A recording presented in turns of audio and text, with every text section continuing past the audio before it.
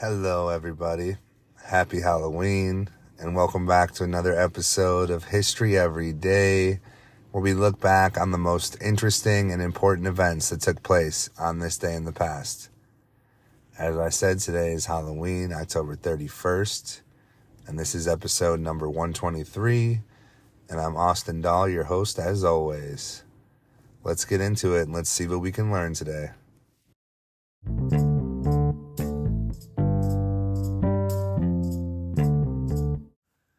The Lincoln Highway, which was dedicated on October 31st, 1913, was a groundbreaking project in American transportation history.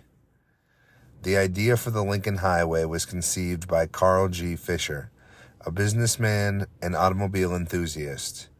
He envisioned a transcontinental road that would facilitate cross-country travel by car, promoting the blooming automobile industry and enhancing mobility.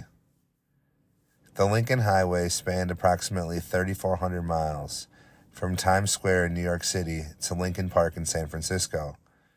It passed through 13 states, including New York, New Jersey, Pennsylvania, Ohio, Indiana, Illinois, Iowa, Nebraska, Colorado, Wyoming, Utah, Nevada, and California. A very long highway here. The highway was not a single continuous road, but rather a network of existing roads and newly constructed sections, marked with distinctive red, white, and blue concrete markers. The road was chosen to connect major cities and scenic landscapes. The Lincoln Highway played a crucial role in encouraging automobile travel and tourism. It connected the communities along the route and facilitated cross-country commerce. It also influenced the development of other long-distance highways and the eventual creation of the U.S. interstate system. Many parts of the Lincoln Highway are still in use today, with some sections becoming part of the modern U.S. highway system. It remains a symbol of American automotive history and the expansion of the country's infrastructure. The Lincoln Highway's dedication marked a significant milestone in the history of American transportation. It reflected the country's growing fascination with the automobile and the need for improved roadways to accommodate this new mode of transportation. The Battle of Beersheba, which took place on October 31st, 1917 during World War I, is famous for being the site of the last successful cavalry charge in history. During World War I, the British Empire and its allies were engaged in the Sinai and Palestine campaign against the Ottoman Empire. Beersheba was a strategically important town in the southern part of the Ottoman-ruled Palestine.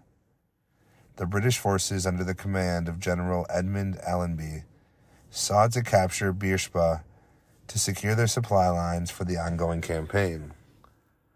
In the late afternoon of October 31st, 1917, Australian light horse brigades mounted a dramatic and bold cavalry charge against entrenched Ottoman positions. They wielded bayonets and swords as they charged. The charge was a success, with the Australian light horse breaking through Ottoman defenses and capturing the town.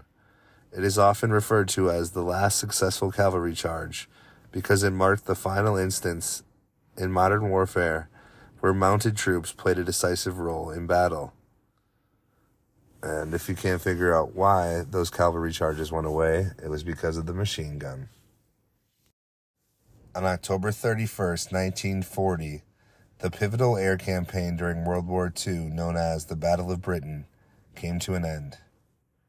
The Battle of Britain took place during the larger conflict of World War II.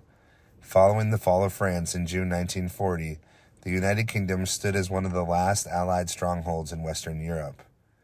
The Battle of Britain was a critical defensive struggle for the British against Nazi Germany. The primary objective of Nazi Germany in the Battle of Britain was to gain air superiority over the English Channel and prepare for a potential invasion of the United Kingdom. This was part of Adolf Hitler's broader strategy for the conquest of Western Europe. The Battle of Britain officially began in July 1940 as German Luftwaffe which was their air force, launched air raids against British coastal defenses, ports, and airfields. This battle was fought mainly in the skies over Britain and involved intense aerial combat. The Battle of Britain was a turning point in the war. The British Royal Air Force, the RAF, successfully defended the UK against the German Luftwaffe, preventing the Luftwaffe from gaining air superiority and making a German invasion of Britain, codenamed Operation Sea Lion, too risky. By late October 1940, it was clear that the German effort to gain air superiority had failed. The German Air Force had sustained heavy losses, and Hitler postponed the invasion indefinitely. This marked a significant turning point in the war and allowed the United Kingdom to continue its resistance against Nazi Germany. The Battle of Britain is celebrated in the UK as a symbol of British resilience and victory against overwhelming odds. It is a testament to the bravery and determination of the RAF pilots and ground crews. It also highlighted the importance of air power in modern warfare. The end of the Battle of Britain marked a shift in the war, with the United Kingdom standing firm against Nazi aggression, a significant milestone in the fight against fascism in Europe. Thank you so much, everybody, for tuning in to another episode of History Every Day. I hope you go out there and get a lot of candy today.